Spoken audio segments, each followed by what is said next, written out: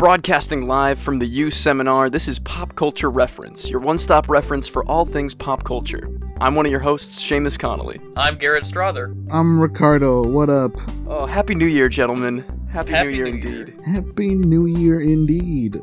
But for right now, we've got some pretty sad news.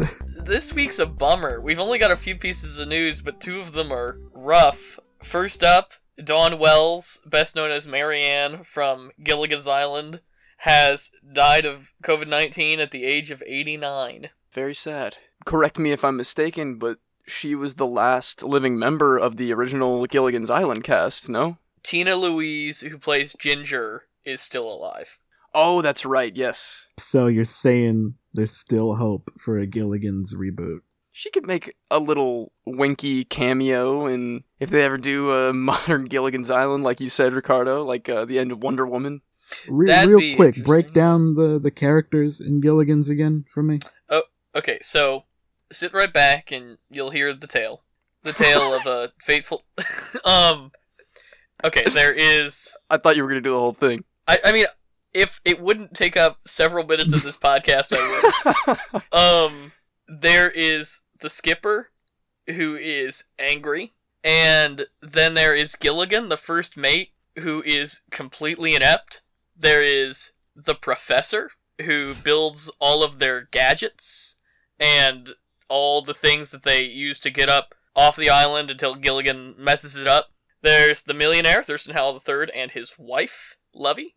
Then there's Marianne, the, girl next door, small town America, who is off on her big trip to Hawaii. And finally there is Ginger Grant, the movie star. And so Dawn Wells played Marianne. I only ask, because now we gotta do it. You want to reboot Gilligan's Island? Gimme. I think this was one of our early bits. Like when we first started the show, we talked about rebooting the old Gilligan's Island. Seamus and I are actually, coincidentally, Ricardo, were talking about this before the show. I see no place for a Gilligan's Island reboot. I just don't, for as long as it there's did. no point to any of them, Garrett. We're still gonna do it. I was saying, it needs to be This Is the End style, where a bunch of comedians play themselves and get stranded on an island together, a la Gilligan's Island. You know what, honestly, I'd way rather see Seamus's pitch, but, do it Bewitched style, so it's a bunch of comedians that are going to make a Gilligan's Island movie that gets stranded on an island, so kind of like Bewitched meets Tropic Thunder. So, you've got Seth Rogen's gonna play the skipper, Jay Baruchel's gonna be Gilligan. You get it. You said most people would hate that, but I kind of love what you're saying here, Garrett. Yeah, man, I want you to keep going. This sounds actually fun. I'd watch this. Who do you get as the millionaire? Okay, so you need an older comedian. I mean, if he were not dead, I would say Fred Willard would be my... That'd be really good. Maybe a Eugene Levy. But hear me out though, Eugene Levy and Catherine O'Hara. Comedy's favorite married couple who aren't married in real life. That could be pretty good. Bill Murray, I feel like he wears bucket hats a lot. Isn't there a character that wears bucket hats in that show? Oh my god, Bill Murray is Gilligan. This changes everything. We gotta start over. Old Gilligan? Boom, that's what it's called. It's just called Gilligan. It's like Logan. Oh Gilligan. no.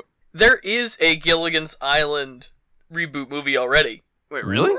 It wasn't a reboot in the sense that we would think about it, but in the 70s, they made Rescue from Gilligan's Island, where the original cast, except for Tina Louise, came back, and they made a TV movie where they actually get off the island. Whoa, that is not what I was expecting. Did they really get off, or did they end up still on the island? Well, they get off, they are back to living their normal lives, and it shows how all of them are so maladjusted, and they are just all sad and wish that they had each other back, and then they go out on another cruise just as a reunion, and then they end up shipwrecked again. I'm back on the island. And they're all happier for it, I assume. Pretty much, yeah. That's messed up. They give these sitcom characters psychological damage. I've loved talking about Gilligan's Island. I'm very sad about Dawn Wells, but let's move on, shall we? Rest in peace, Don. You're a legend.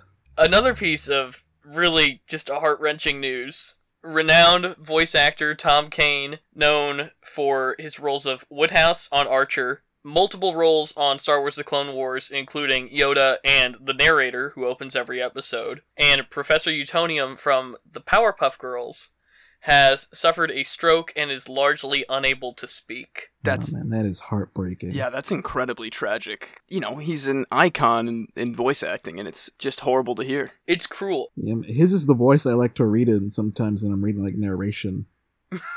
I feel like everybody just slips into it just because he is so good. That's what we know as good narration, good voice acting in general. He's got to have had, like, 1 million voice credits. Because Utonium, that's an iconic voice. 255 credits. Wow. He will be Yoda and Qui-Gon and Admiral Akbar in the upcoming LEGO Star Wars The Skywalker Saga. Still getting those Star Wars credits in. I'm just hoping he can make a speedy recovery as far as he can. I had no idea that he was Takeo from Call of Duty Zombies.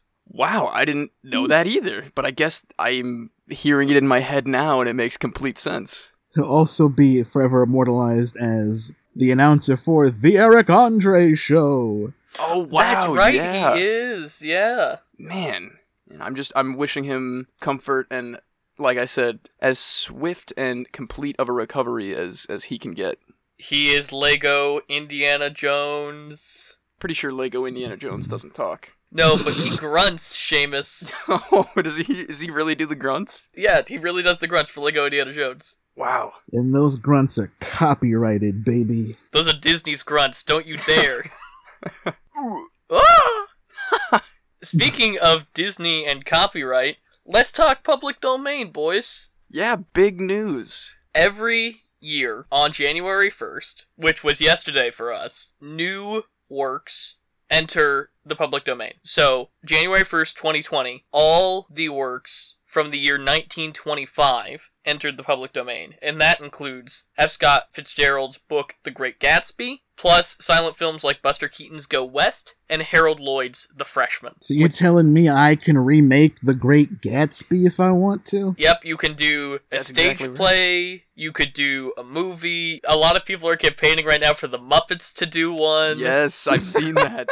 That's going to open the doors for a lot of people creatively. Now, I know there are already several books out from different characters' perspectives, stuff like that. Finally, my Great Gatsby fanfiction will be shared with the world. You won't get copyright claimed. I'm really happy to hear. Like you said, we kind of get new public domain opportunities every year, but now that we're getting a little farther into the 20th century here for public domain, we're gonna, people are starved for content as we talk about like every week, so maybe we'll get some really genuinely interesting reimaginings of this stuff. Like you said, there could be some fun Muppets, which I would watch every day because that sounds hilarious.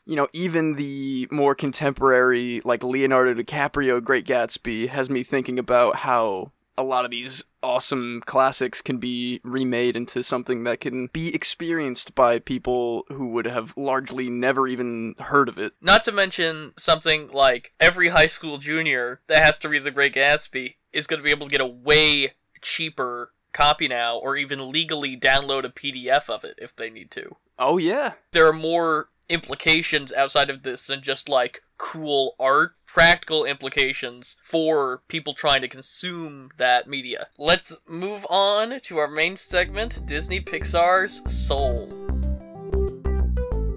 You like jazz?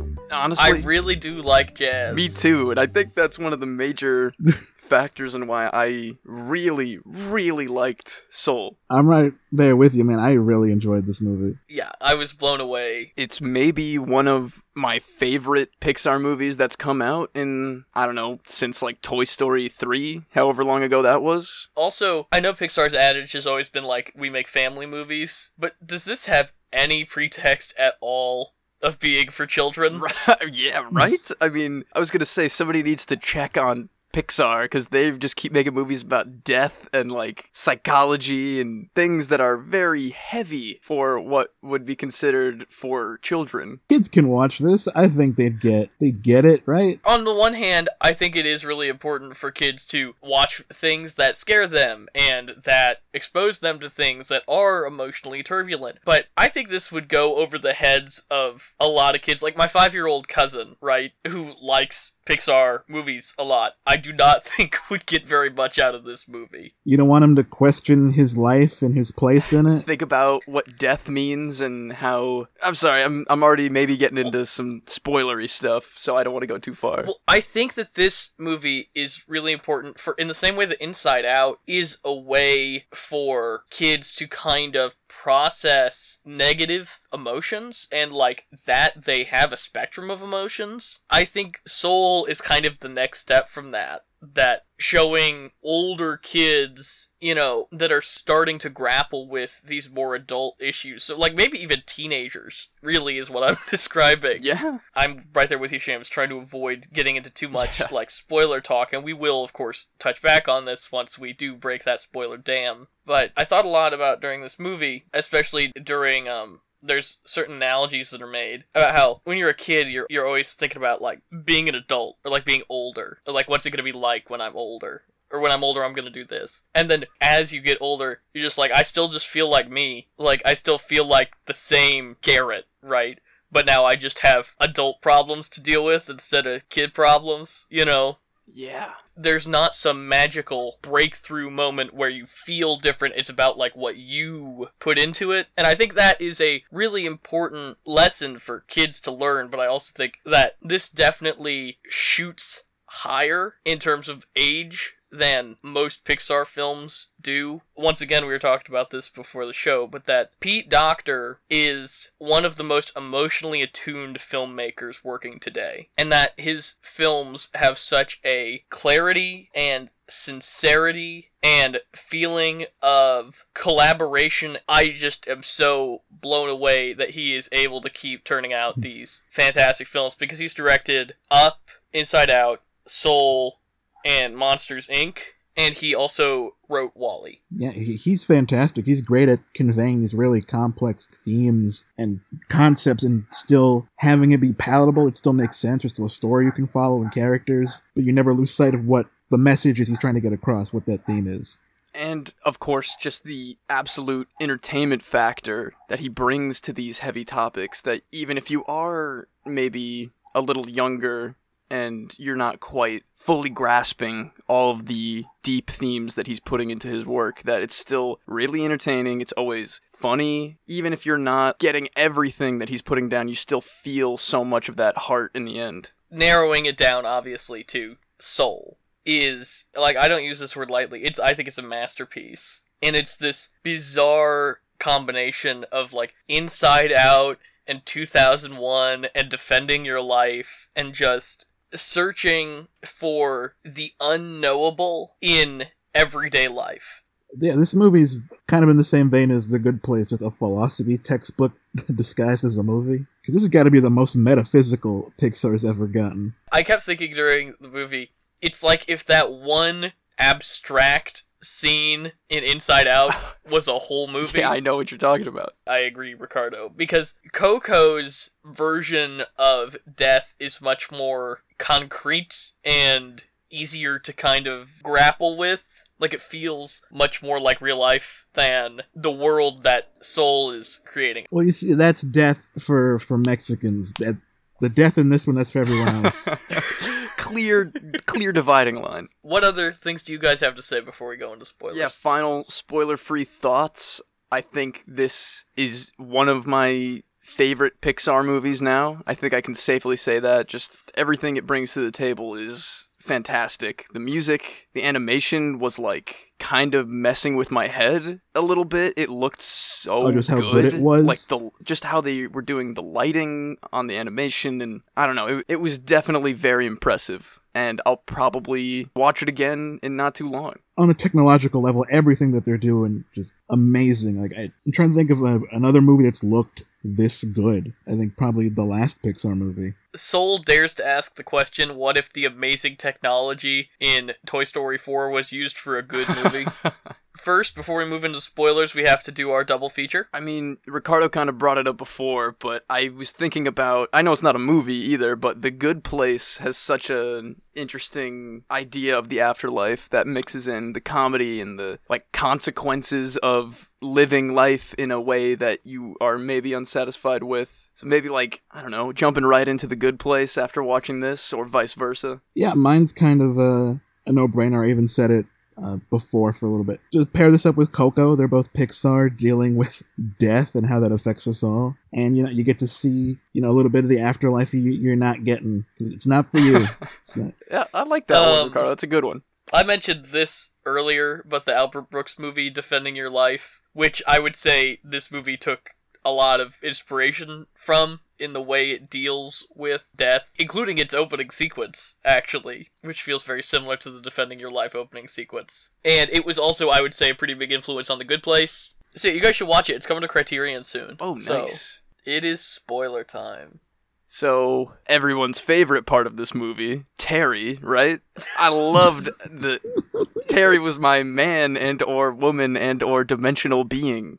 Do you mean Jerry? I love them all, just like the weird Picasso overlapping singular line beings that are like right next to these beautifully animated and rendered 3D like puffballs with these ethereal mist elements around them. It's just such an interesting juxtaposition of animation, and I also think they were all hilarious, so that adds a lot. I was watching, Disney Plus has some extras for Soul streaming, which I highly recommend going and checking out. And they were talking about how they designed the Jerrys and Terrys. And one of the people in the art department made wire sculptures. And when they were trying to figure out how to make them like kind of move and animate, the reference they looked at wasn't just like moving the wire from the wire sculpture.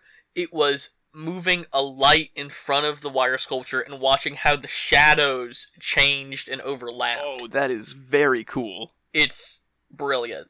Because, yeah, a lot of that movement is what kept me so mesmerized with the Jerrys and the Terrys, is just how they were able to keep that such a seemingly simple design and make it move like I've never seen before. And I guess that makes sense that they were doing shadow play to get that right. It's so good. We've got Joe Gardner, a jazz musician who is stuck teaching middle school band, not really where he wants to be, potentially getting his big break from a former student, and promptly dies, but manages to escape going to the great beyond by going to the great before, which is where untethered souls gain their personality and find their spark, which is just such a brilliant concept, and I can't even imagine how you would even begin to conceptualize and visualize that space. I don't think I've ever seen that before, just the concept of what you are before you're even born. I think part of the reason that's because how do you visualize that? And Seamus was just talking about how good the design of the Jerrys is. And the idea that they move in these, like, impossible, ethereal ways, that they move like shadows, not like physical objects. And that in the same behind-the-scenes thing I was talking about earlier, they mentioned how a lot of their inspiration for the way it looked came from World's Fairs, and kind of like, what if there was a World's Fair, but it was edgeless? Like, they kept using the word edgeless. Like how everything, it just kind of gradients off into each other. God, that's just so impressive. Yeah, I guess I could see that with the little puffballs, since they don't have an actual physical form. They're always just kind of floating off a little bit. I really liked the souls. I thought they were really cute. Oh, yeah, totally. I'm sure you could buy a plush at the Disney store. Oh, yeah, totally. That feels a little weird, right? Disney selling souls. Oh, God. They're selling ours because we already gave them to them. Is that not completely on point? It's not interested in the question of what happens after you die, which is what I almost said before spoilers when I was talking about the difference between it and something like Coco or Defending Your Life, is that it's interested in what makes you you while you're living. Yeah, and that is something that was pretty surprised about, just the amount of time on Earth versus the amount of time in this, like, middle ground way station of Afterlife. Like, I was under the impression that they were going to be those little blue puffballs for, like, 90% of the entire movie. I was really glad they weren't. I mean, not that I didn't love being in The Great Before, but that it is such a beautifully rendered world, and I was so invested in Joe and his problems immediately that I'm really glad that we spent so much time with him in his real world. It honestly kind of reminded me of It's a Wonderful Life, where when people talk about that movie, they talk about the segment where George wishes he'd never been born. Like, that's the majority of the movie, when really that's a very, very small part of the movie. And most of the movie is just spending time with George Bailey and getting to know his life and his problems and the people in his life. And the supernatural element of, like, the afterlife or the pre-life or whatever is only a vehicle that allows him to go on the journey of self-discovery that he's on. Yeah, in the same wheelhouse, I think this is probably good enough time to bring it up as any. About not having them not stay like little puffballs through the whole thing. I think we'd be remiss if we didn't bring this up. The annoying trend of people of color in animation not being able to remain people of color for the majority of their movie, which has happened enough times to where it's become a very noticeable trend. Yeah. Be it Princess and the Frog, or that spy movie with Will Smith where he was a pigeon. Spies in or even disguise, like Brother Bear. Ricardo. There we go. Soul specifically, you're right, I think, is very right in trying to curb that trend. It does curb it a little. It doesn't entirely bypass it. We'll get to that in a second. But it does do a really good job in other regards. I don't want to take credit away from Pixar because I know that they talk to a lot of African American cultural scholars and diversity scholars and like really put an emphasis on making sure that their portrayals of different cultures and religions and ethnicities weren't problematic. They even brought on a person as a consultant, but he added so much to like the feel of the movie and the diversity that I think they bumped him up to either co-director or co-writer. Oh yeah, okay. I was going to bring that up too. So who you're talking about is Kemp Powers, who, yes, he was brought on as a consultant, and he contributed so much that he eventually got a co-director credit. Wow.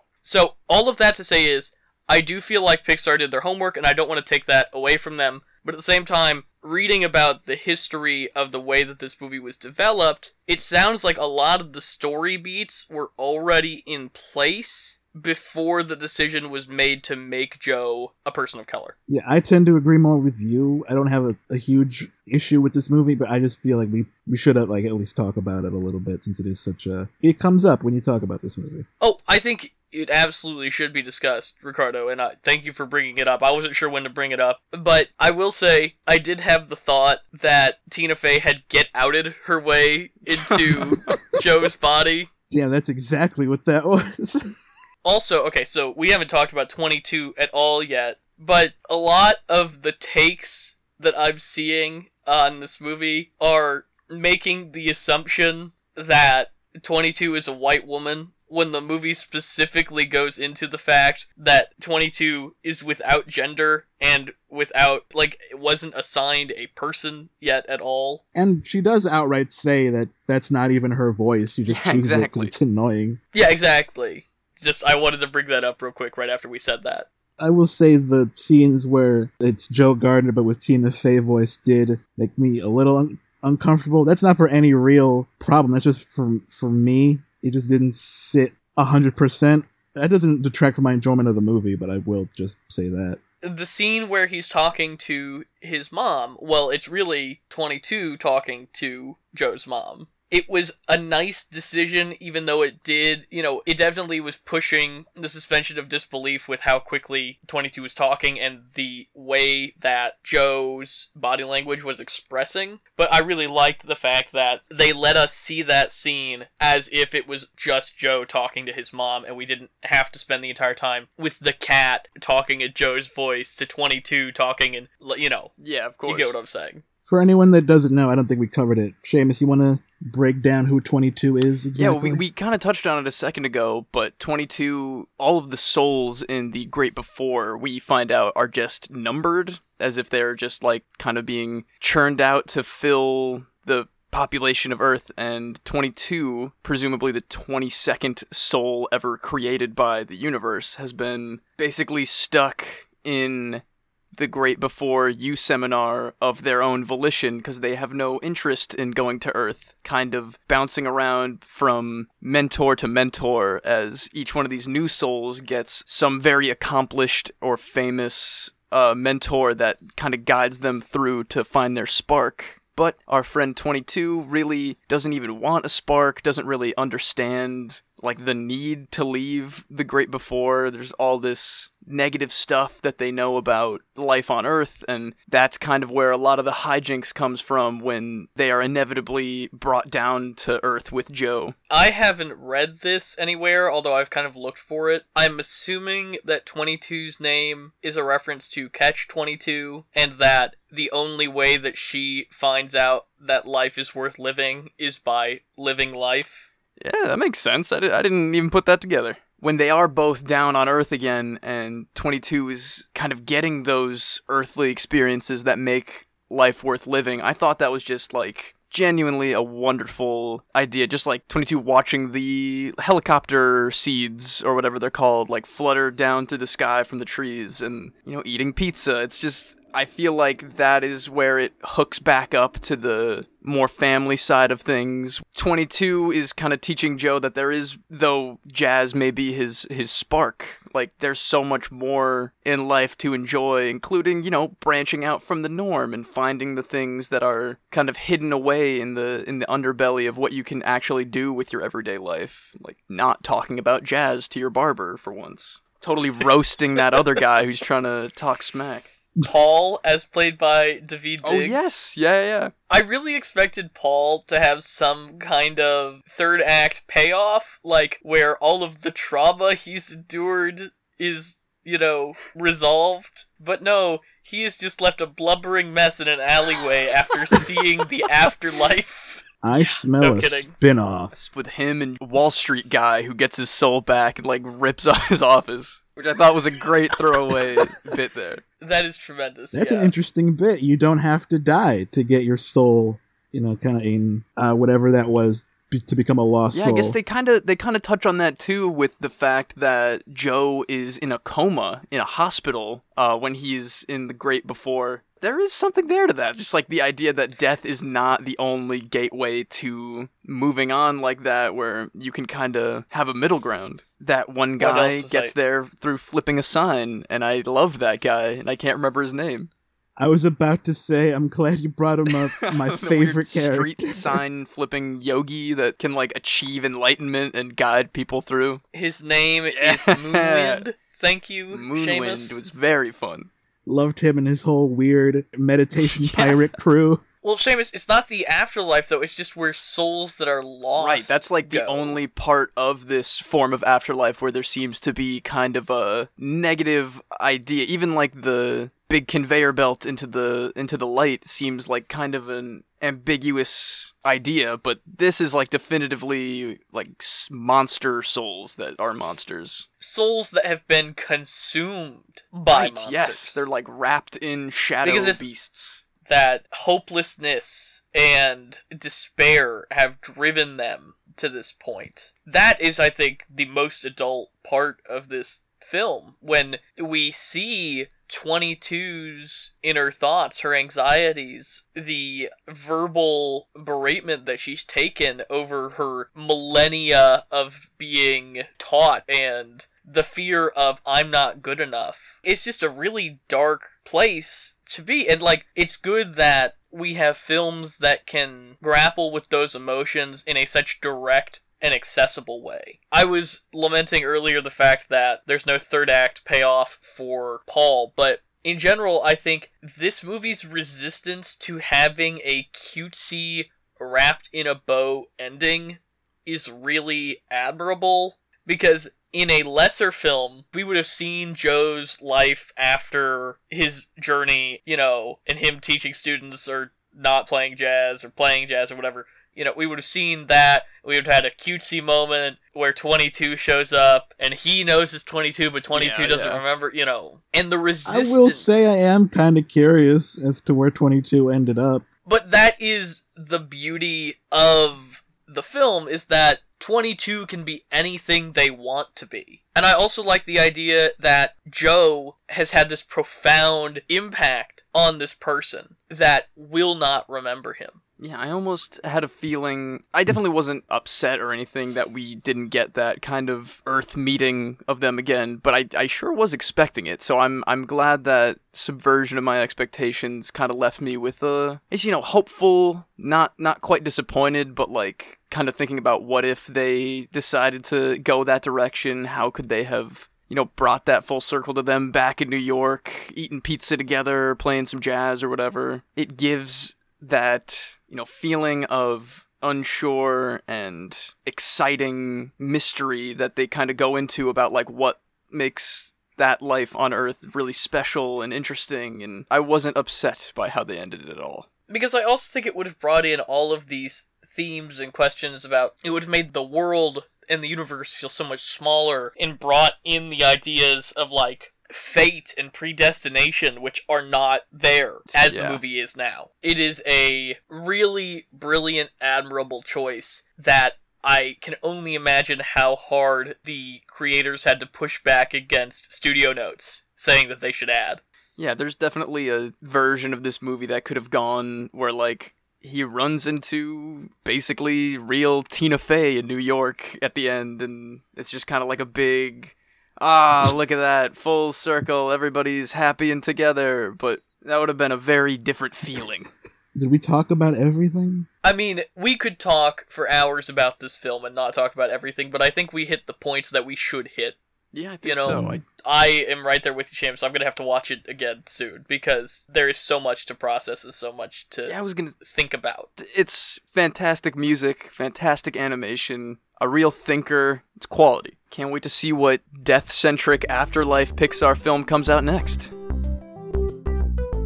For today's pop culture reference, we're going to be talking about the history of copyright, the public domain, and, of course, the House of Mouse, Disney's involvement in it. We talked in our news today about how everything from 1925 is now in the public domain, but, it used to not always be such a long gap between something being created and something going into the public domain. Back in the day, under the 1909 Copyright Act, something created was entitled to 56 years of copyright protection before it entered the public domain. The idea being that as long as the creator is probably profiting off of their creation, the protection of copyright is helping them make sure that they're making money off of it still. Now, in the 70s, leading up to when Mickey Mouse would enter the public domain after his first appearance in 1928's Steamboat Willie, Disney lobbied really, really hard to reshape the Copyright Act to be closer to Europe's copyright regulations, leading Congress to add an additional 19 years to the protections, making it 75 years before something created would enter the public domain. So that extended Mickey Mouse's protection until 2003, but guess what? When we came up on the turn of the century, Disney got itchy again, and in 1997 made a total of almost $200,000 of campaign contributions, in addition to personal lobbying from Disney's then CEO Michael Eisner to pass in Congress the Copyright Term Extension Act, which added another 20 years to copyright before it entered the public domain, bringing the grand total to 95 years, almost doubling the original 1909 Copyright Act's length of time. So, the public domain essentially allows any entity to process, retool, remake, republish the work without having to pay any kind of licensing fee or royalties. So it's really good for creators, it's really good for consumers who are trying to buy cheaper versions of books, or even, if you go onto iBooks on your iPhone or iPad, you can get tons of free public domain books. And it's really hypocritical that Disney is the one responsible for all of these public domain delaying efforts because so much of their back catalog, their history, their classic films, Snow White, Cinderella, all come from the public domain. Mickey is protected until 2023, and it seems like... we'll get him. Here's the thing, though. Copyright protection of Mickey Mouse is only specific to the Steamboat Willie version of Mickey Mouse. So no other version of Mickey Mouse is going to enter the public domain in a couple years. Because Steamboat Willie is entering the public domain, not the entire concept of Mickey Mouse. So only Mickey Mouse as he appears in Steamboat Willie will be entering the public domain. And in addition to that, it's not like you're just going to be able to have a screening of Steamboat Willie because, you know, if you want to watch Steamboat Willie, where are you going to get it? Disney Plus? Disney has the rights to that specific restoration of Steamboat Willie. So if you're going to have a public screening, you're not going to be able to screen that restoration, so you better hope you have an original 1928 film print of Steamboat Willie that you want to exhibit. Also, I'm not even super confident that you will be able to put that version of Mickey Mouse on merchandise, because, as anybody who's seen a Walt Disney Animation production over the last few years will tell you, the logo for Walt Disney Animation is Mickey Mouse from Steamboat Willie. So even if you put that character on merchandise, even though technically from Steamboat Willie you aren't breaking copyright law, they might still be able to send you a cease and desist anyway because you're infringing on their logo. Yeah, I know Disney is insanely notorious for their crackdown on copyright stuff, so even if there is some kind of public domain, they're going to get their lawyers and their big legal team to do whatever they can to just nix anything that's going to be profitable for anybody else. The House of Mouse always wins, and they have the money and the team of lawyers to make sure even if technically you are under fair use, they're going to crack you down anyway. Alright, let's move on to our pop quiz for the episode. Pop quiz. Ricardo is in the lead 4-3, having won our pop quiz from last week. That means, Seamus, it is your turn to pick the category. Let's see if I can keep this tight race going. Your options for today are Soul or The Great Gatsby. Ricardo, when's the last time you read The Great Gatsby? I read it every night, one sitting. Damn it. Alright, I'm going The Great Gatsby anyway. You guys know the rules, but for those of you playing along at home, whichever one of you says the correct answer first gets the point. If neither of you can get it, or you say it at the exact same time, we move on to our other category as the tiebreaker. Okay, now for your question. In what decade was the first cinematic adaptation of The Great Gatsby made? The 60s. The 50s. Was it the 40s? The 40s. The 30s. It could not have been the 20s. It absolutely was, and neither of you are getting it. That was dirty pool. It was 1926, just a year after the book came out. Oh my god, What? That's crazy. I would not have... If we didn't guess every decade in the 20th century, I would not have gotten that. It's now a lost silent film. William Powell of the Thin Man fame was George Wilson in it. No kidding. Only a 1-minute trailer survives. That's all the footage we have from that movie. I'm ready to hear the other questions so we can try to redeem ourselves here. Okay, the category is Soul. Members of what famed band did the music for the Great Before portions of the movie Soul? The Roots? Oh man, I really thought you guys were gonna get this one. God, I don't even remember what the music sounded like the Great Before. Okay, What was Trent Reznor in? Coldplay. Earth, Wind, and Fire. I'm gonna call it. Yeah. I'm kind of shocked. I really thought I thought this was a gimme. It was done by Trent Reznor and Atticus Ross of Nine Inch Nails. What? I knew it was Trent Reznor. He does everything. Damn. Because, yeah, he does, like, The Social Network, you know. Could not remember what band he was in. It's another week of you guys not getting it. I said Trent Reznor. I should get it. Oh, wait, did you say Trent Reznor? No, you didn't. Yeah, I was trying to think of, like, what has Trent Reznor been in. I couldn't remember his band. You I said think I said Coldplay. You said Radiohead and Coldplay. I'm going to the tape. If Ricardo did, in fact, say Trent Reznor, he has the point. He is up 5-3. If he did not say Trent Reznor, then it's draw. Let me know, and I will make an official social media post condemning myself.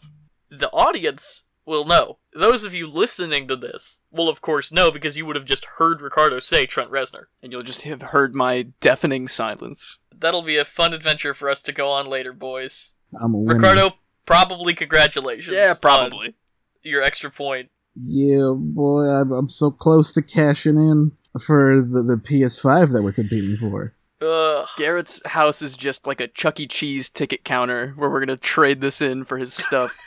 So, does that mean that when you come to redeem your points, I have to make the... Yes. The whole time. Absolutely. Alright, let's save the rec center, guys.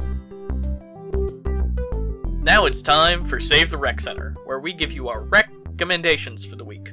Ricardo, what do you got? Oh man, I'm going first. Cool. HBO Max is updated, and they added My Childhood to it. They put in Ed, Edd n Eddy, The Grim Adventures of Billy and Mandy, and Codename Kids Next Door. They're all streaming now, and I personally have never seen those streaming anywhere. Those have always been really hard to find, so that's good. But that's not my recommendation.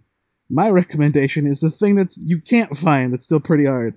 Do any of you remember The Grim Adventures of the KND? The Billy and Mandy Kids Next Door crossover special? God, yeah, I do remember I that. did not know about that. It's not currently on HBO Max, which I think is a shame. Because since those two are like right next to each other on the UI, I think that'd be fun. Just to have it branch out, because this connects to all the other old school Cartoon Network stuff they have on there. So if you want to check out this particular special, it's on YouTube right now, at least for free. Good pick, Ricardo. What do you got, Seamus?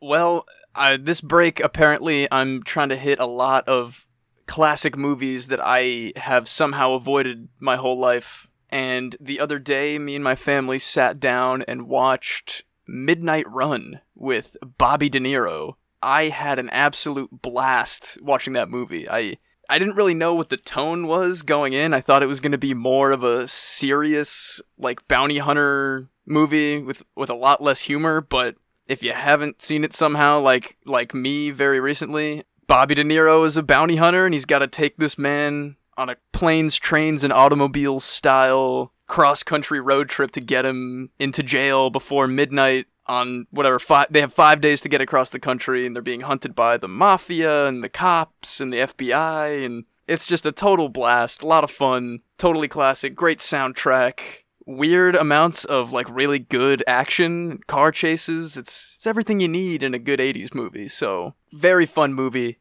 I believe it's on HBO Max. I really want to check it out. I love Charles Grodin, I love Robert De Niro. What more could I want? Exactly. What do you got, Garrett? My family this week has been rewatching the Mission Impossible series. Ooh. And, oh baby, I mean, skip 2, obviously, if you really want, watch the opening credits for 2 on YouTube. But they are just so good. I remember when I was a kid watching on repeat my VHS tape of the first Brian De Palma Mission Impossible. I have loved this franchise since then. Each installment just amps it up. I had this thought the other day, and I would like to submit it to you boys. Is Mission Impossible the thinking man's Fast and the Furious? I was just about to bring up a comparison to Fast and the Furious, so maybe. We are going to have a wonderful time doing those, including the second one, when 7 and 8 come out next year. I'm ready for it. I've been waiting for a big old marathon. I think it's going to be great. Well, that is my official rec center, the Mission Impossible series.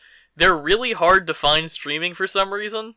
Like, almost none of them are streaming, and when they are, they're on, like, different services. Oh, weird. But I encourage you to rent them. I, of course, have the Blu-rays, because I'm a man of honor. But really, I highly, highly recommend them. Get them from your local library. Support your local library. It's a good bonus rec center, your local public library. I think that is just, like, the underlying rec center. Like, the show's rec center is support your local library. This week's sponsor is the public library system. They can't spare the money, Seamus. Yeah, that's a honorary sponsor, pro bono. Alright, join us next week when we talk about the new entry into the Shark Boy and Lava Girl franchise, We Can Be Heroes. We're gonna have our first guest, Diego from the Live Action Remake podcast is coming over. Really excited to chat with him about this new movie. If you want to reach the show, you can tweet us at PCR_podcast. You can email us at popculturereferencepod@gmail.com. Let us know your thoughts on Soul. What did you think? Are you excited for We Can Be Heroes next week? Let us know. Goodbye, everybody.